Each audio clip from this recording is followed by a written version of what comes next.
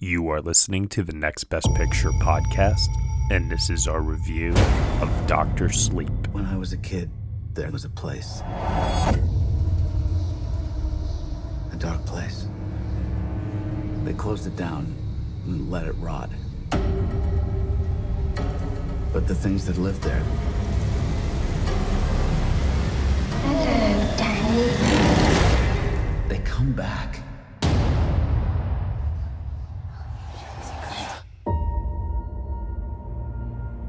Not many ride the bus this far north.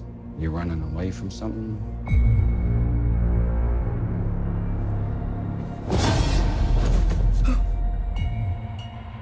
I'm running away from myself, I guess.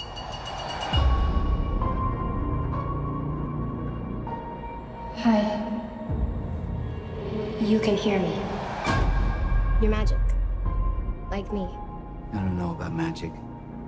I always called it The Shining.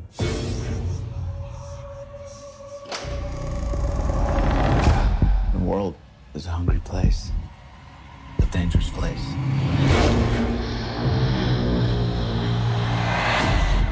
These people, they hurt people like us.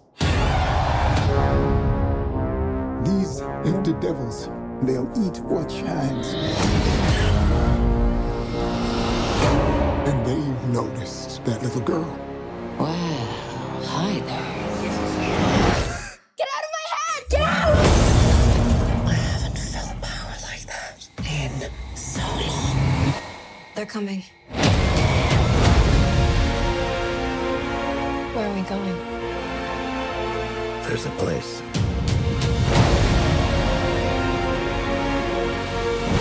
You sure you want to do this? I'm ready. Yes, you run, dear. And then I will find you. And you will scream for years. Come and play with us forever and ever.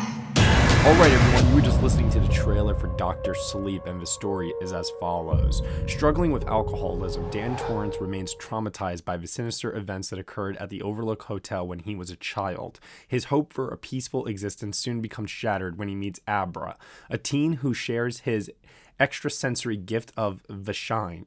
Together they form an unlikely alliance to battle the True Knot, a cult whose members try to feed off the shine of innocence to become immortal. The film is starring Ewan McGregor, Rebecca Ferguson, Kylie Curran, and Cliff Curtis. It is written and directed by Mike Flanagan. Joining me for this podcast review, I have Cody Derricks. Hello. Okay, Cody, excited to have you on here with me to talk about Dr. Sleep. You are a big horror movie fan. I naturally assume you love The Shining. Sure do. Yeah, I wasn't able to be on the podcast review, but basically everything you guys were saying, you couldn't hear me, but I was just kind of pointing at the sky, vigorously agreeing with everything. So yeah, that's totally my kind of movie. Absolutely. Absolutely. Yeah, no, I totally get what you mean by that. This movie is based off of a sequel novel to The Shining that Stephen King wrote called also Dr. Sleep. And in many ways, Stephen King, I suppose, wrote this in retaliation almost to what Stanley Kubrick did with his adaptation of The Shining back in 1980, a film that Stephen King notoriously disapproves of. He did not like a lot of the changes that Stanley Kubrick made. So director Mike Flanagan, who had this really, really awesome surge, if you will, when he directed for Netflix The Haunting of Hill House, is someone who now finds himself in like a very tricky situation where he has to appease both the fans of Stephen King's words, but also like the fans of Stanley Kubrick's vision of what he did in The Shining with this sequel. And the question is he able to pull it off or not? Cody, before I get your general thoughts on that, tell me a little bit maybe about, just from a context perspective, like what you were taking into Dr. Sleep before the movie began in terms of, have you read the book? How familiar were you with all of this? And obviously we know you love The Shining. So why don't we start there and then we'll get into our thoughts on the movie. Yeah, so The Shining, like I said, one of my favorites. It's one of the first movies I remember seeing and being like, oh, I'm scared, but also really kind of enjoying this rather than just wanting to shut it off. So it's really important to me in a way for a movie about, a murderous hotel. And I went into this not knowing anything about Dr. Sleep. I haven't read either The Shining or this novel. So I was excited to see how they were able to thread the needle between being a sequel narratively to a book that is a sequel to another book that is kind of different from the movie version of that book. Because, like you said, The Shining movie is pretty significantly different from what I understand from the book. But the movie, even just from the trailers, looked to really be adopting some of the kind of visual aesthetic and moments from the movie The Shining. So I was really excited to see how they were possibly going to bridge those two gaps. And to my mind, they absolutely did it, like, wonderfully. I really enjoyed this movie. Well, that's really good to hear. I didn't. There are elements that I like. I don't want to sound too harsh here, but I have some reasons behind it. I'm actually curious to hear what you did like about it so much, because I'm wondering if it might change my mind a little bit here. So heading into Dr. Sleep, I had just recently rewatched The Shining. We did our podcast review on it. I'm not the biggest fan of that movie, if I'm being completely honest with you, but the thing I love about The Shining more so than anything are the amount of discussions that it does provoke from a bunch of people, the theories, like just diving deep into the mysteries of like what does it all mean and such. The documentary Room 237 really goes into that in great detail. I have found that documentary is kooky. yeah, definitely. So heading into this, I was kind of hoping for a similar kind of a vibe, if you will, that The Shining gave off, where to me, The Shining is not so much a scary movie in a visceral sort of a way, like something like, say, The Conjuring is, with its jump scares and eerie tone, if you will. But The Shining is more psychologically scary to me. And Dr. Sleep, kind of, as I was watching it, I thought veered a little bit more into the big studio definition of what a horror film is, as opposed to like the art house horror film. That's something like The Shining or the A24, horror films that have come out in recent years are more like. And in that regard, I was slightly disappointed with Dr. Sleep, that it played a lot of things very conventionally, and it didn't take what was, in my opinion, big, bold risks, if you will, in terms of its storytelling. See, I think the things that you're saying that you didn't enjoy are actually kind of the big bold risks that I responded to, because they're disguised as typical plot beats in a way, if that makes sense. My first reaction leaving this movie is, wow, this is going to be very mixed reception, and I was kind of right, I think.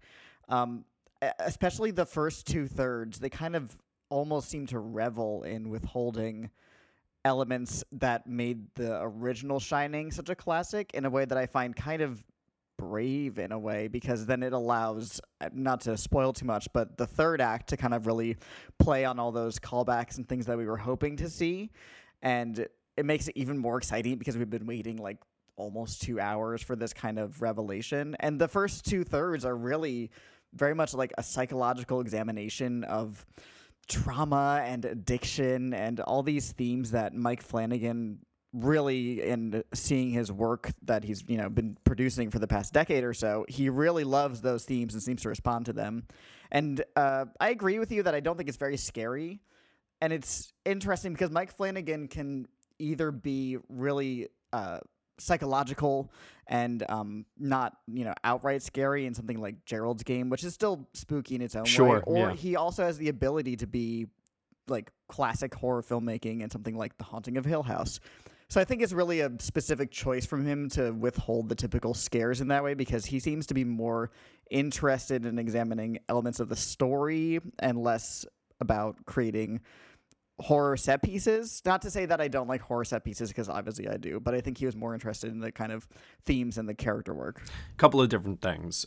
One, I know before I mentioned Haunting on Hill House, I do want to acknowledge that I understand Mike Flanagan had a career before that Netflix miniseries came out. Hush is pretty awesome. Gerald's Game, as you mentioned before, I enjoyed as well. And there are a couple of other good ones in there. So he's definitely got a really great body of work. And I think that everything he does here on a technical level, the way the film is shot, the overall tone of it, the way he plays with sound, editing, I think that he is definitely a very gifted filmmaker in that regard. And I agree with you, Cody, that when the film is touching upon the themes of alcoholism, of trauma, it really does. I really do think it is saying something deeply resonant, and also something, too, that obviously is very personal to Stephen King. And I think that comes through in the literary sense when you're watching the film. My issues with the first 2 hours of the movie is not so much to do with the pacing, because it is a long movie. It's over 2.5 hours long. It's longer than The Shining itself. But to be honest, there was a lot going on with the plot itself in those first 2 hours that I thought the film was kind of dragging its feet with giving us explanations behind. There's just a lot of stuff that happens from a supernatural standpoint that I don't think we as the audience are ever really clued in as to what the rules are, what does all of this mean necessarily, what can and can't people actually do, what is the true motivations of this character or this group of people. There was a lot of confusion for me in those first 2 hours. Gotcha. Not to say I disagree, but that didn't bug me. Okay, all right, that's fine. And I think the length actually helps it out, because I think some of the things that they ask you to kind of buy into and find horrifying on a way that we as regular non-supernatural humans would relate to, stuff like killing children and gobbling up the steam that for the resonates record, out of them. that scene with Jacob Tremblay, oh my God. other than the third act, probably most horrifying scene in the whole movie. Credit to Jacob Tremblay and how he played that, because that really disturbed me. That was horrifying. I was horrified. Yeah, it was viscerally horrifying. And I mean, it really, I love that they were like, well, we have one scene and we need this, we need to really sell this moment, because that's where the first time where you see how horrifying this cult can be and how unfeeling they can be towards other people, especially children.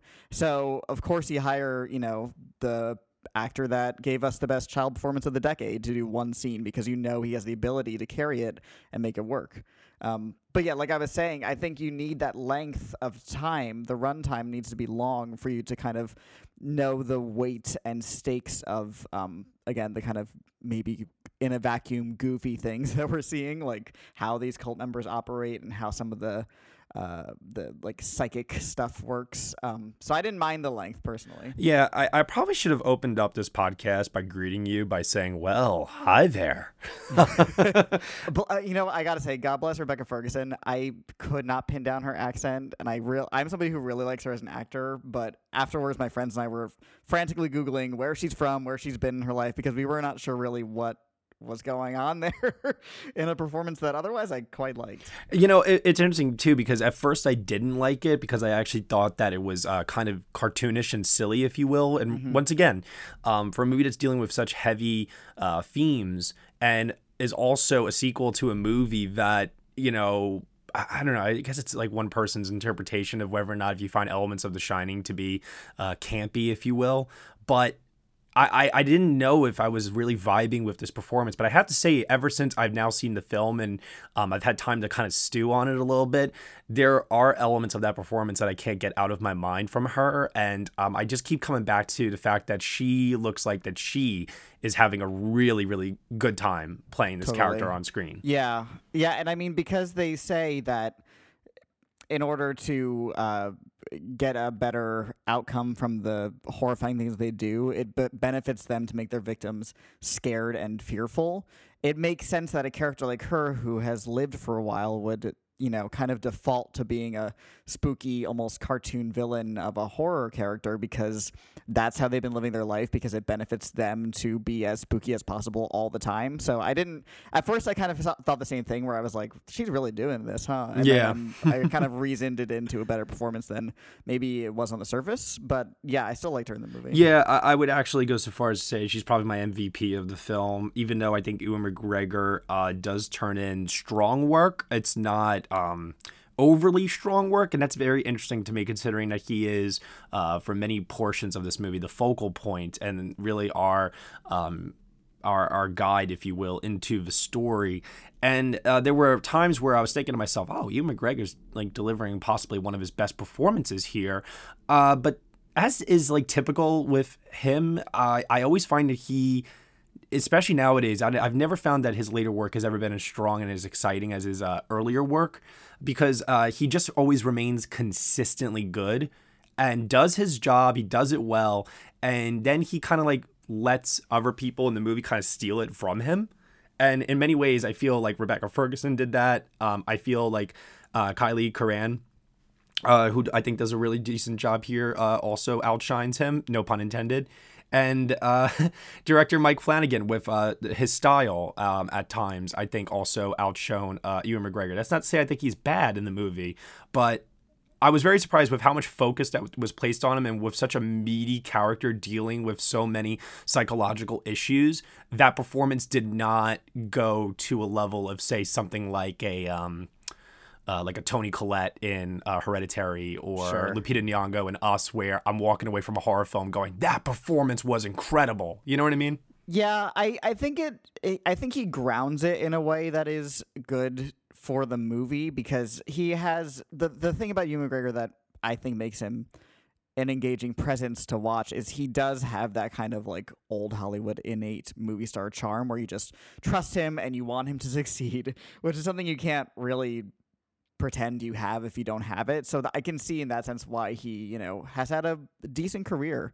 I also didn't find him like specifically stellar in terms of performance, but yeah, I was watching his torturous journey, and especially in the first third, was hard to watch because he's a charming guy. Yeah, I definitely can understand that, and you know, it's very interesting the way that they set up his character and such. But once again, there was a lot of jumping around between locations.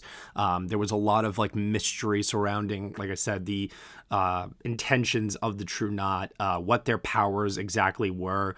What the hell is steam all of a sudden? And then you find out later that steam is the Shining. They're just calling it something different. And I like I said, there was a very, very long stretch where he was actually the one, like you said, grounding the movie for me, where the movie was threatening to lose me at every turn. Yeah, the thing, what you said about locations, that actually is probably my biggest criticism of the movie, because it's adapted from, I assume, knowing Stephen King, it's a big book, probably. Oh, yeah, I'm sure. There's a lot of locations and a lot of traveling, and it kind of gave me, like, latter Game of Thrones vibes, where I wasn't sure where we were or how far we were from the previous location and how much time had passed between locations. And it's not really super important, but there were one or two moments where I was like, wait, where are we? Wait, how were they able to get here? That's my biggest criticism, I'd say. And then, like, you know, when you have a story that's this involving with so many unreal elements, supernatural elements, if you will, one thing that constantly irks me in a lot of movies like this, it happened recently in Terminator Dark Fate, and it happened here as well.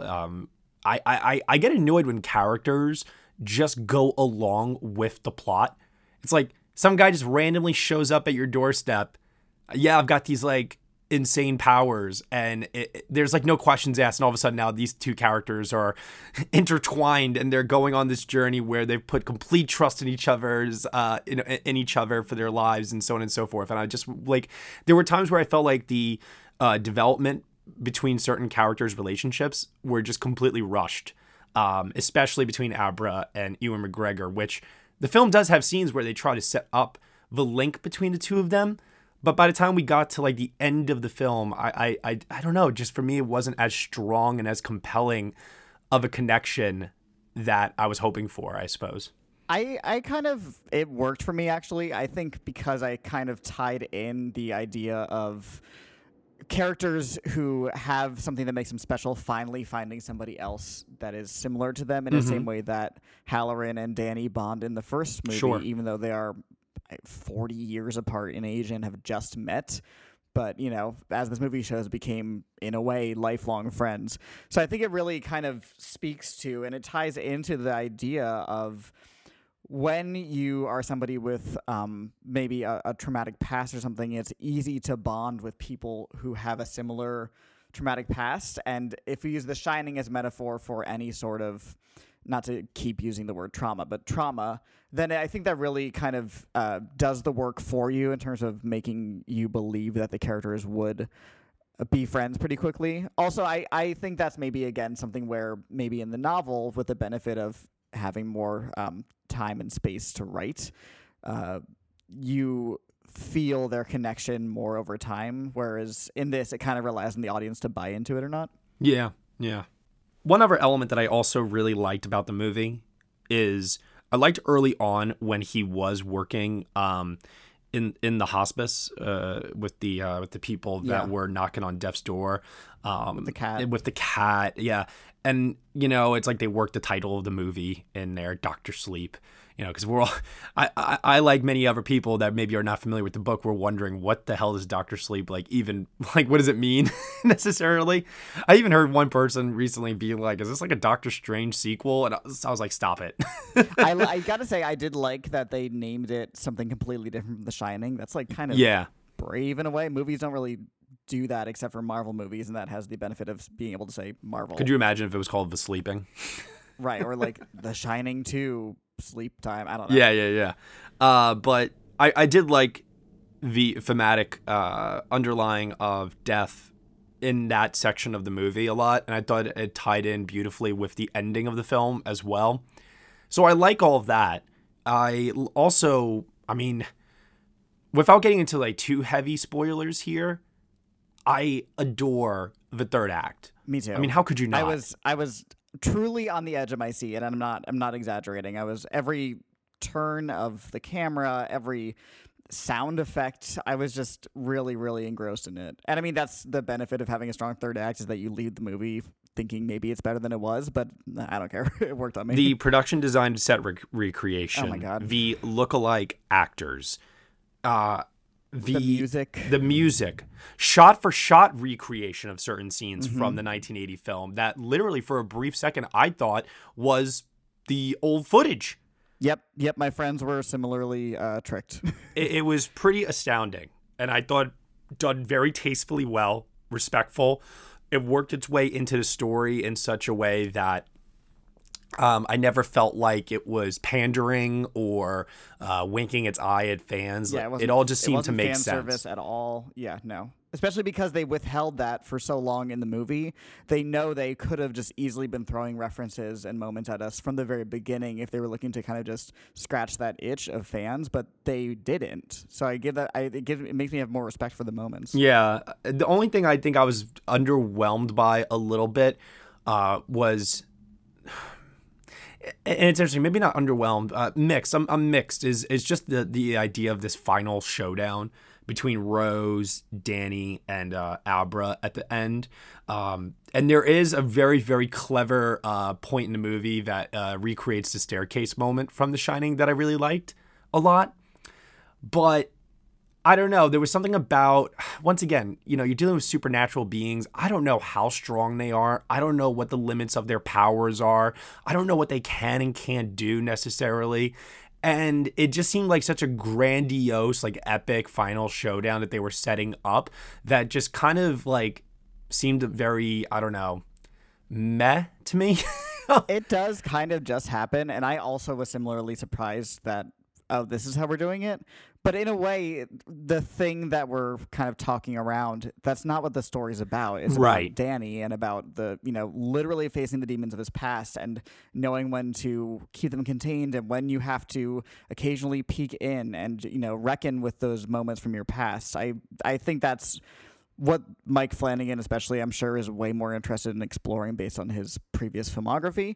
So it makes sense that that's kind of where the emphasis of the finale was. Agreed. And I thought that the way that it all wrapped up at the end was clever. Once again, I thought it was tasteful. I didn't think it was bad. I think that, like I said, going back to my original thoughts, for a movie like the 1980 original that has had such an enduring legacy because of how open-ended it is, because of how mysterious it is, and because of how when you watch it every time there's like a potential chance to get something new out of it, I don't feel that Dr. Sleep warrants the same repeat viewings that The Shining does.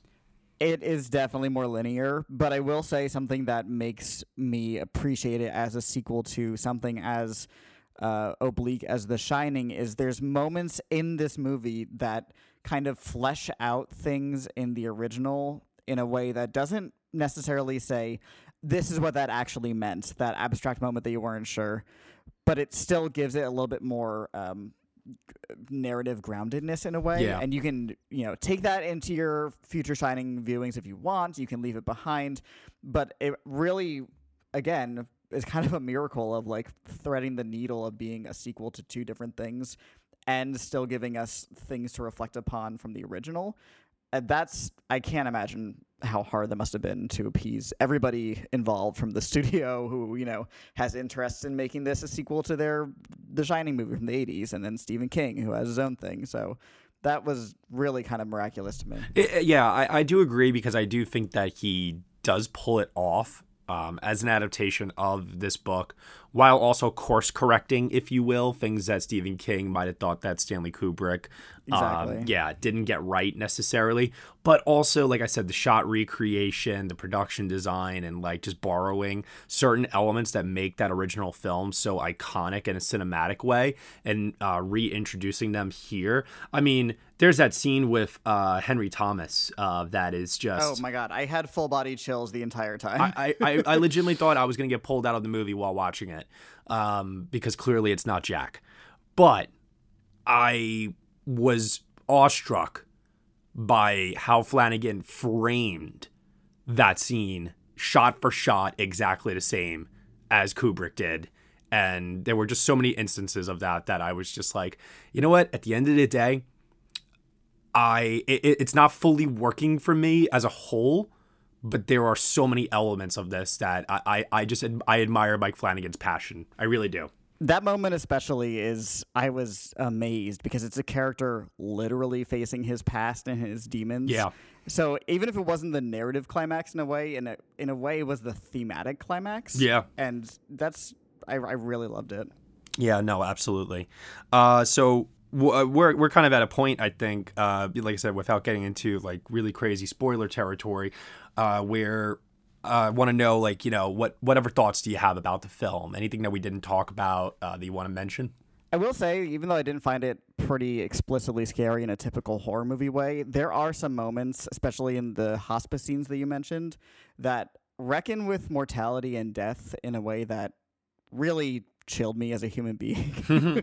I mean, it really made you just go, oh yeah, death, I guess it's scary. And, the moment when we all have to face that moment is going to be something we're just not prepared for.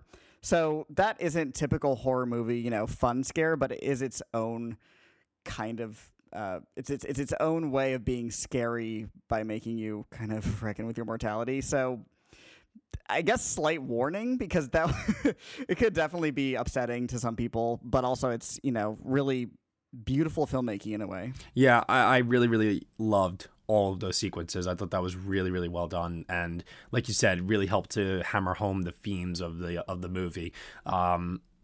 I will admit, the more I'm kind of like talking through it, and like I said before, in regards to like Rebecca Ferguson's performance, for example, it's a movie that while I was watching it, I may not have enjoyed the experience as much as I would have hoped to have. But ever since it's been over, it has lingered in my mind, but not in a way that something like The Shining does, where I'm like trying to piece it together and I'm obsessing over it necessarily. But I can't deny that the themes that the movie does touch on are emotionally resonant and powerful. They're also more... They're in the text of the movie, as opposed to something like The Shining, where you have to bring your own thing to it, or you could just watch it as the story of a man losing his mind and attacking his family. This does not have the kind of ambiguousness of that movie, and it kind of, in fact, seems to, like I said, want to not course correct, but clarify some things from the original movie.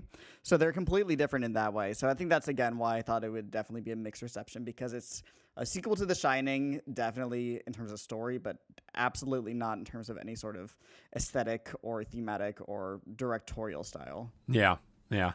Shout out to Cliff Curtis in this movie as Danny's friend Billy.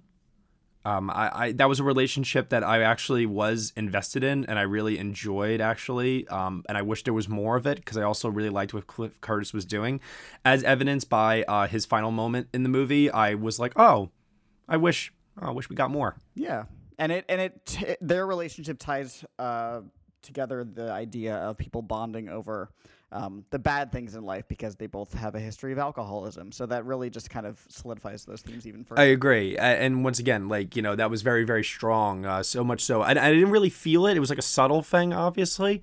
But obviously, when, you know, you get to that moment, collective gasp from everyone in the audience, myself included. And I remember, like, thinking to myself, oh, you know, I didn't really feel much of that connection, I guess, in a outward sort of a way, but internally I definitely felt it because that moment hit me pretty hard when it happened. So respect to the filmmakers for, like you said, casting other actors to play characters we've already seen, like recasting the roles from The Shining rather than doing the in vogue CGI de-aging thing that we, which like at to first do now. I thought was the route that we were heading in, and then especially like when you see oh god, I can't remember the actress's name, but the one who plays Shelley Duvall in this one, I can't remember the actress's name. Phenomenal, spot on, Yeah. Unbelievably Captures spot on. the vocal performance really well. It's the essence of the character, and yes, you do take a moment to go, wait, that's not Shelley Duvall. Her face is a little different. But in the same way that you would, if you're watching a CGI de-aging, you would take the time to go, oh, wow, that looks like Samuel L. Jackson. That's amazing. That's his eyebrows from the 90s. You know, it's the same kind of taking you out of it that you would have seeing either way. So I kind of appreciate this kind of old school movie magic way of doing it, though. You know, like how in Scream they're making the stab movies and they have like actors playing like everyone else and things like that. It almost seemed like if you were going to recreate like shot for shot the movie The Shining, like it would almost look something like this. Yeah, they're just a little off, but it still has the essence. Yeah. Really liked it. Very well done, I have to say. Oh man, Cody, I think you're raising my grade.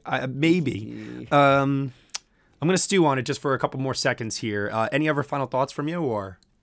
Nothing specific. Again, just if you're going into this movie hoping for a Mike Flanagan exploration of childhood trauma and your rough past, you're gonna get it. And he's really good at exploring those themes and crafting a movie around it, especially a horror-based movie. So yeah, highly recommended. All right.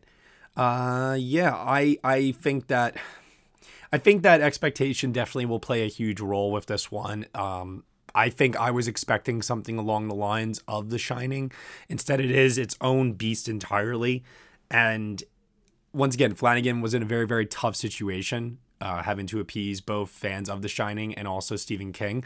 And even with the moments that he does incorporate from The Shining into the movie, I can't see how Stephen King would disapprove of this movie in any way, shape, or form. And clearly he hasn't. So I think he's a executive producer too. So right, I think it's all Yeah. done just very, very tastefully and respectfully to its source material, both on the page and on the screen. And I really, really admire that a lot.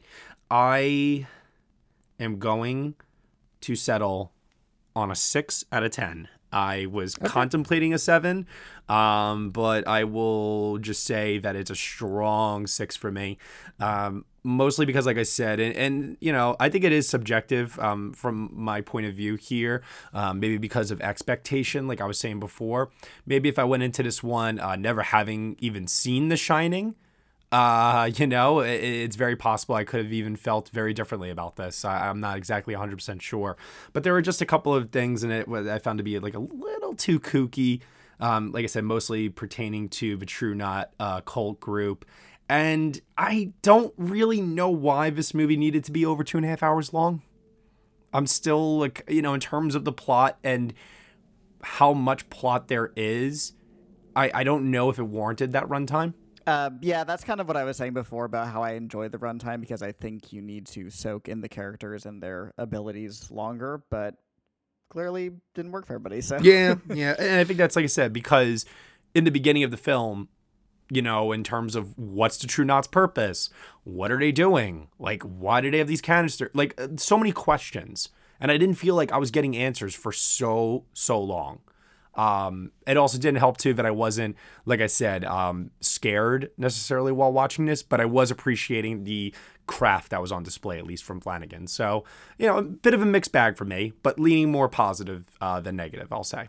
And I myself am at a 9 out of 10. I know Whoa, that's pretty whoa. fairly high. I know. I knew you were gonna have that reaction. Whoa. But it engrossed me fully the entire time, and then that third act was everything I wanted to see, and I liked having it be withheld from me because it made me appreciate it even more. And that last third act bumped it up almost an entire 2 stars. I loved it that much. Wow. Yep. Oh my. Which is the same rating I have for The Shining. I'm just curious. Where does this rank for you in terms of like end of year? It's in my top 10 so far. Wow. I think it's number 7 or 8. I gotta say, I don't know if it's me or the film year, but I'm being much more generous with my high ratings this year than I have been before. I don't know if I'm just more excited about movies right now for some reason, or if movies are actually better. But like this time last year, I did not have, I think, any 9 or 10s out of 10s. Now my entire top 10 is all that. So good job, 2019. Alrighty. And in terms of its Oscar potential, I mean, do you foresee any nominations for this anywhere? No way. If the original had gotten in like it should have for production design or maybe even sound mix, which both of them it should have won those categories in a walk, I would say maybe because they might be excited to revisit that and like look at the comparison, but I don't think so. I do think the production design in this movie is really good, though. Yeah. And not just the Shining recreation No. stuff. I mean, there's like a bunch of varied locations. It's good. Yeah, I particularly like Danny's apartment.